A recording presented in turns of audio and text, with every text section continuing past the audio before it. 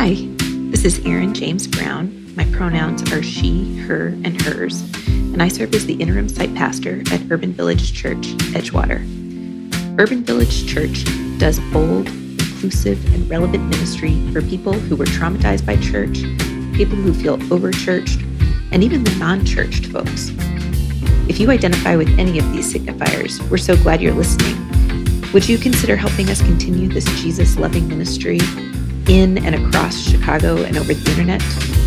You can make a generous recurring gift by going to our website, urbanvillagechurch.org/give. And thanks for helping us with your ears, actions, and dollars to build up God's kingdom on earth as it is in heaven. And now, here's the latest sermon.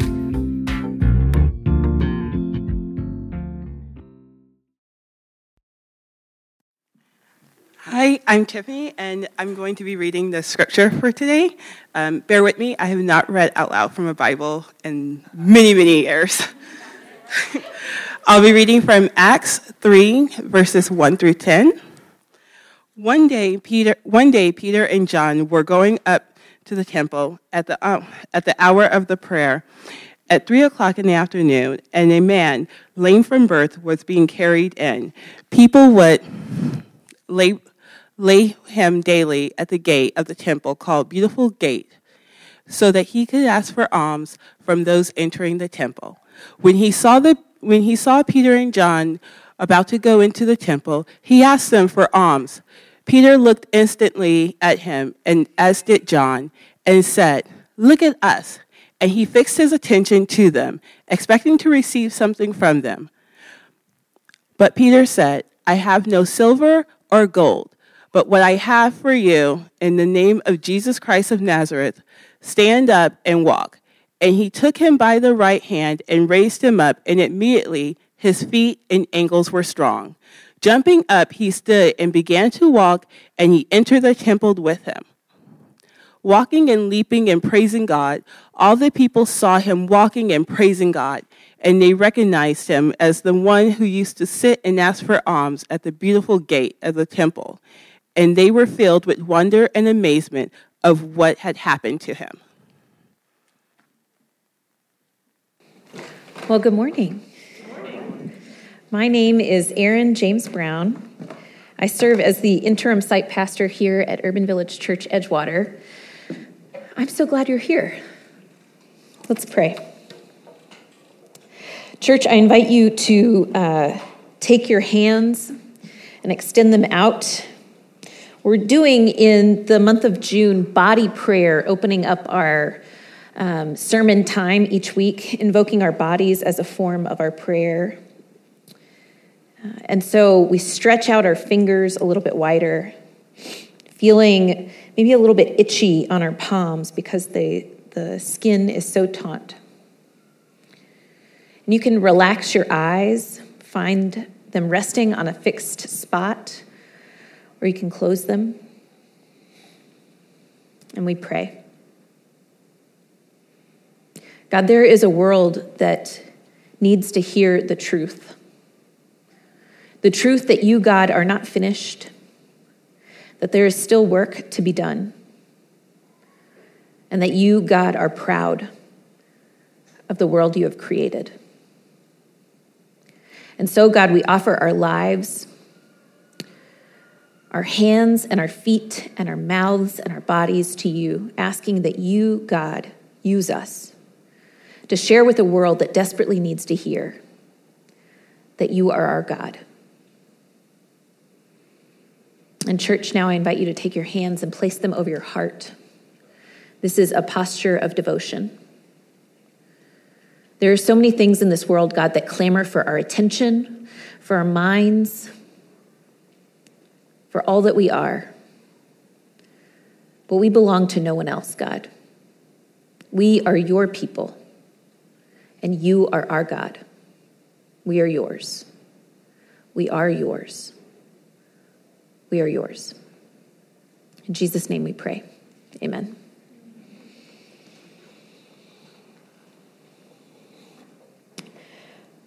Well, good morning. Just a quick reminder, After this, some of us are going to a queer icon creation workshop. If you want to go, it's on the south side of town. You can catch a ride with me and I'll give you a ride back. Also a reminder, next week is the official Pride Sunday. We're having a shorter version of worship. We will still be here at 10:30, but we'll also have our Suns Out, Guns Out t-shirts on. We'll maybe showing a little bit of midriff because everybody's got a summer body if you've got a body and it's summer outside. So we're going out to march in the Pride Parade together, and you are welcome. There is also a float. If you don't want to march the whole way or don't feel like you can, we can reserve space on that float for you as well. We just need to know that you want to attend. We'll have sunscreen, we'll have water bottles, and we're going out to tell this people of our city that God is proud of the people God has created, the queer, the gender nonconforming, and even the straight people. But we're going out to share it with the world. So come and join us next week. A shorter service, and then we'll all hop on the red line, make it down to the Pride Parade, join our UBC siblings as we march. And now, Acts 3. Peter and John make their way to prayer. The Spirit had whipped up a frenzy. People were living in committed relationship to one another, moved by this Jesus event. Jesus event simply means his life, death, and resurrection. But Peter still remembers, still hears those whispers in the back of his mind. The denials of Jesus he made late in the evening over fires and in back alleys, when his faith was shaken most, when he feared a gruesome death similar to the one he had witnessed of his teacher, Peter could not hold it together. How was he to help consolidate and build a movement of people following this Spirit of God now? And so John stood next to him. John being one of the most compassionate disciples, now called apostles. John, the one whom Jesus loved, they would later call him. John seems to understand that Peter needs a friend, a warm face without judgment or criticism. John made himself the daily companion of Peter without even asking if Peter needed a daily companion or friend, just because he knows that's what community does. We show up. So moving throughout the city, Peter is still consumed with thoughts of self-doubt and his concern that will they be able to pull this church thing, Jesus life event, post-movement off? Where could God be moving next, and how will they tell the story, and who will believe them? In the middle of the day, they're prepared to pray, to seek more clarification and direction. Dear God, just tell us what to do next. And consumed with haunts of the past and fear of the unknown future, with their heads down and their minds elsewhere, Peter and John don't see the man who's carried up to the gate.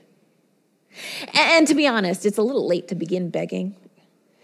What's with this late start? You would think someone would want to get there at dawn, catch the early crowd, in addition to the afternoon bunch, double your earnings. But the man, without the use of his ankles or feet, is reliant on others to get him where he needs to go. Perhaps he waited for some people to feel sorry for him. Those sorry friends who partied a little too hard last night after the local ancient Near Eastern sports team defeated their long-standing rival. They showed up late to carry the man, regularly cart him to the city center, to Beautiful's Gate, it's called, because do they feel sorry for him? Their tardiness doesn't really matter. They weren't getting paid for their assistance. They do this out of the kindness or maybe the pity of their hearts. And they set him down with a kerplunk, probably not quite gentle, but not meaning to bump his body around, grumble a half-hearted apology, and then enter for their time of prayer so that they can celebrate to give thanks for the bets they won last night. The man, lying on the gate, unable to enter because of his disability, he is rendered unclean by society, preventing him from social interactions. The man looks for who will be his next beneficiary. Who has sympathetic eyes? Who moves without a rush? Who even dares to glance his way? It's probably going to be John, of course, the one who will later be nicknamed the beloved disciple, the compassionate-hearted one who scans the crowd and looks for the glimmer of hope in his fellow human beings will be the one who is singled out, I'm sure. As others pass by him, rushing to prayer, rushing to repentance, the man at the gate calls out. He's not ashamed. He's practiced asking for money every darn day. He knows, expects that he will be rejected by 80% of the people he asks, hoping, just waiting for those 20% who say yes. You have to ask in order to receive. Put yourself out there. As undignified as it might appear, this is his way of displaying his agency, his dignity, to speak up for himself, because the system isn't set up to care for him. The people culturally are not conditioned to care about him. So advocating for himself is one of the few ways he can exert his own limited power, getting his minimal care of needs met for his physical body. Sensing they too are in a rush to enter, the hurried man with his head bent, seeming consumed with his thoughts, he pours his attention more into the rested-looking man, John, the beloved disciple, the one who looks a little less worried, a little less lines around his eyes and mouth. And the man calls out for what he needs. Understanding that the world is not currently set up to recognize him as fully human, as a person with a personality and desires and wants and interests. That their systematized world is not built to include him, even think of him. For there was no Disabilities Act in those days. For many people, because this is his job, he is skilled enough to break them of their trance as they enter into this decorated gate, the place that excludes him and bars him from entry. And when he calls out, Peter's head snaps. His thoughts return to the present, the spirit swirling, the growing movement, the generous hearts of those seeking to get their lives mixed up with each other after the Jesus event. Peter is suddenly brought back into the moment, seeing the man lying outside the entrance, one who is not allowed to go because of discrimination against his abilities and inabilities to participate. Peter realizes this man too could join, actually deserves the sharing, the spirit, the camaraderie of life lived together, knowing what the man is seeking, money, and knowing that their movement is pretty meager and has little resources. They're already sharing everything they have with one another. Peter takes a risk. He too knows the limited thing he can offer. He knows what the community can provide and no more. I can't give you money, which I know would help for today. But I can offer you the event of Jesus, his life, his death, his resurrection, and the involvement of others. You will be theirs and they will be yours. And I know it's not much, but in fact, it's kind of the whole world. It's a group of people who will see beyond the abilities of the world and avoid stigmatization and harsh categorization because they too know what it's like to be stigmatized or forced to adhere to restrictive, exclusive social norms. You will be freed from your dependence of life on your own, on this mat, freed from your full self, freed to live in community. That's what I imagine Peter says, actually, but he actually just says something really simple. Stand up and walk. Maybe because I want to free Peter and John of the later false interpreted Christian readings of healings, quote unquote, of those with disabilities, seeing people of different abilities as less than human, disempowered persons in need of God's intervention because of what their bodies are able or not able to do. I'd rather see them as beloved children of God.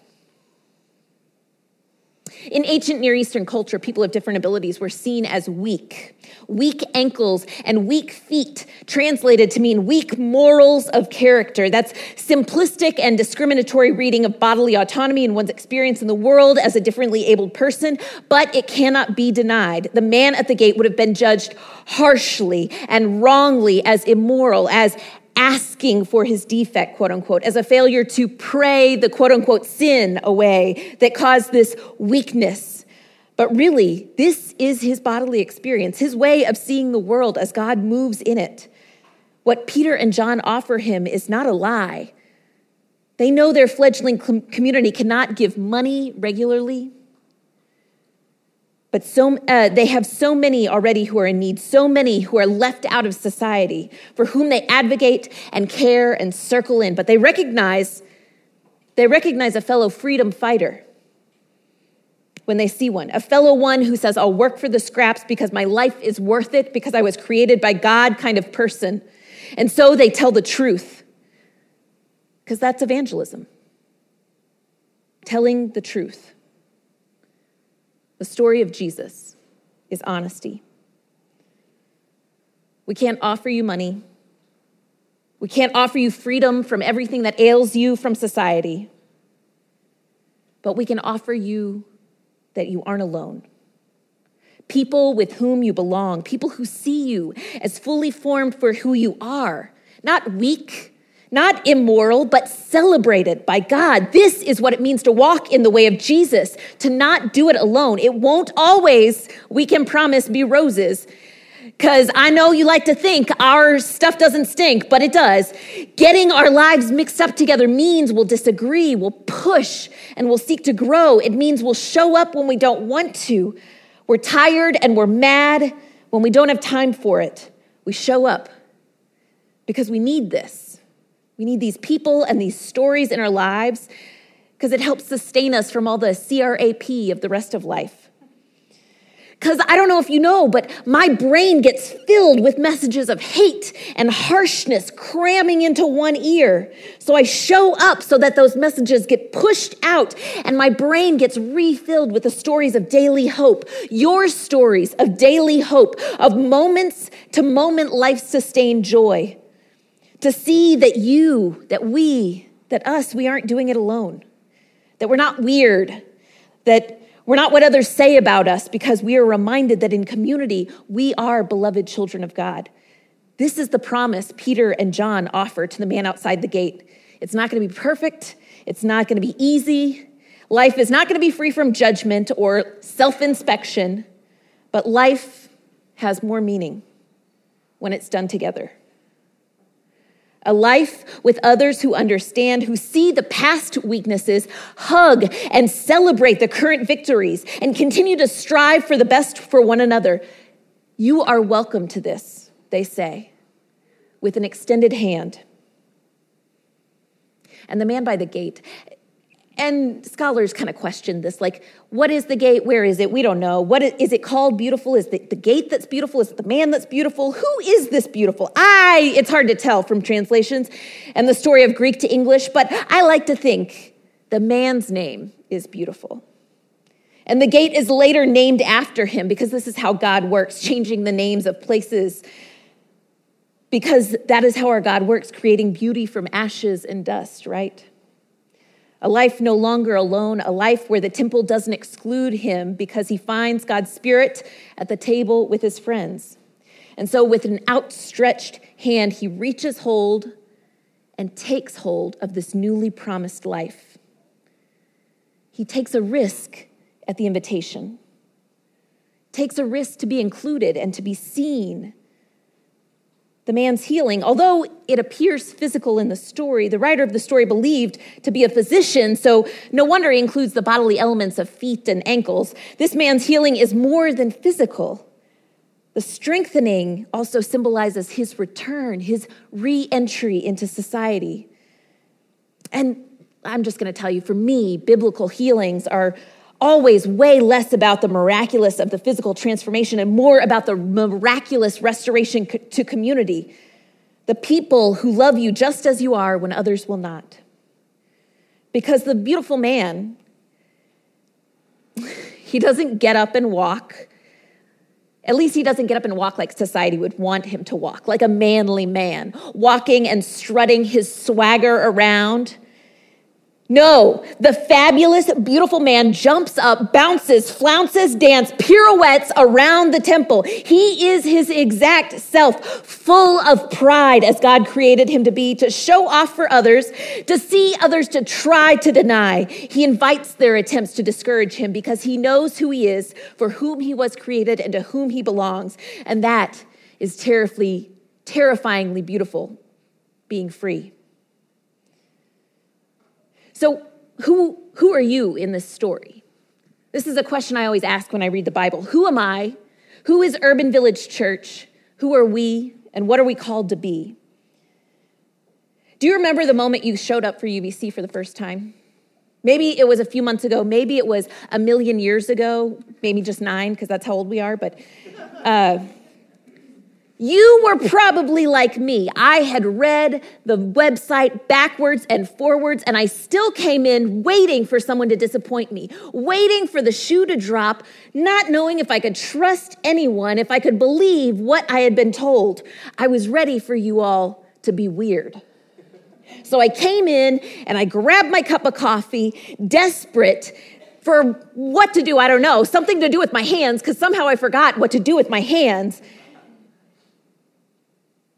But I was coming, accepting the invitation to community, by heaven, simply admitting that I needed and wanted community when I first moved to Chicago.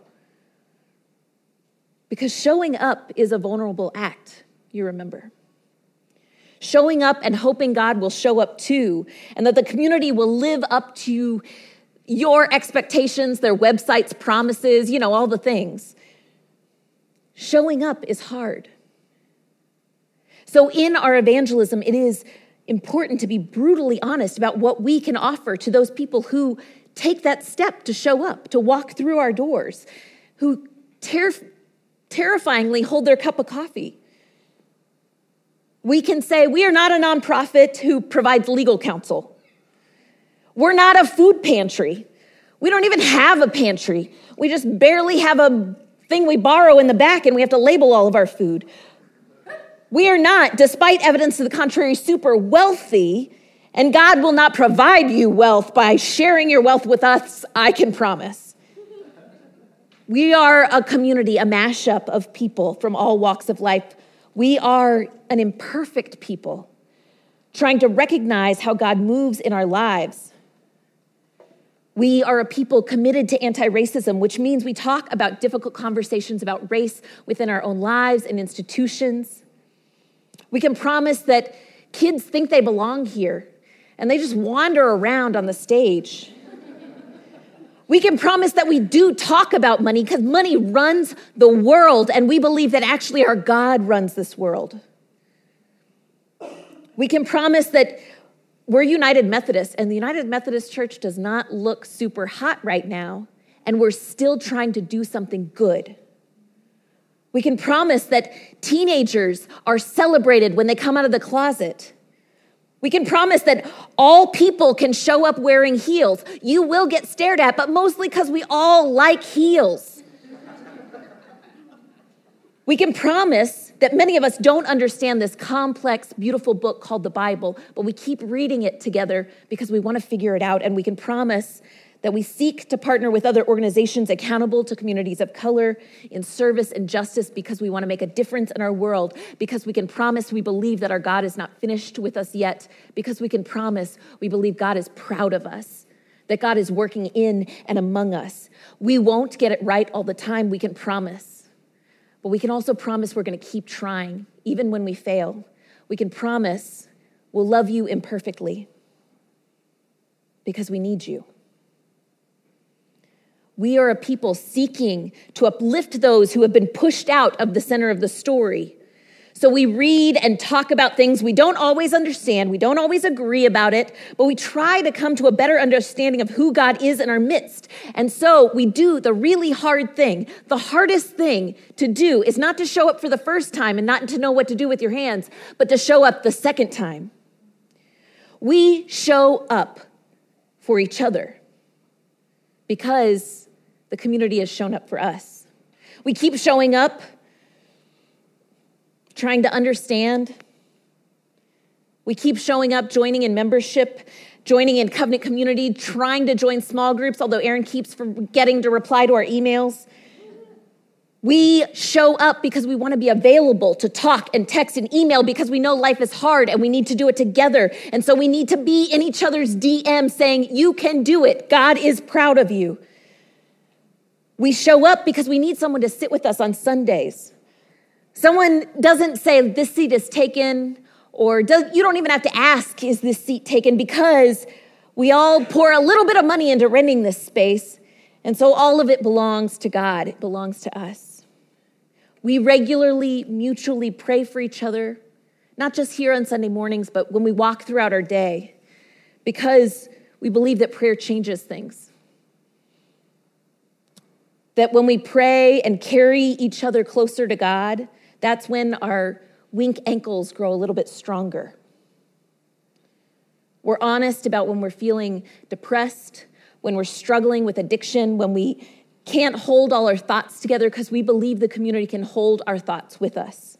And so we mutually share challenges and joys with each other because we're showing up even in the hard time. And so we can afford to be truthful about who we are and what we're offering because we truly believe it's good news. We're not ashamed that we don't have our stuff together, because we truly believe that when you don't have your stuff all together, God continues to work. And we're not ashamed to be clear about who we are because we believe God is here with us and God is proud. God is proud of the work we try to do, to be bold and inclusive and relevant and messy and growing and learning, high heels and all. So we go out and we tell the truth by telling the truth, living as people more connected to God, and then showing up again the next week to try and do it all over again. Will you pray with me? God, we know the world is filled with pain. But we also know, God, that life is filled with hope.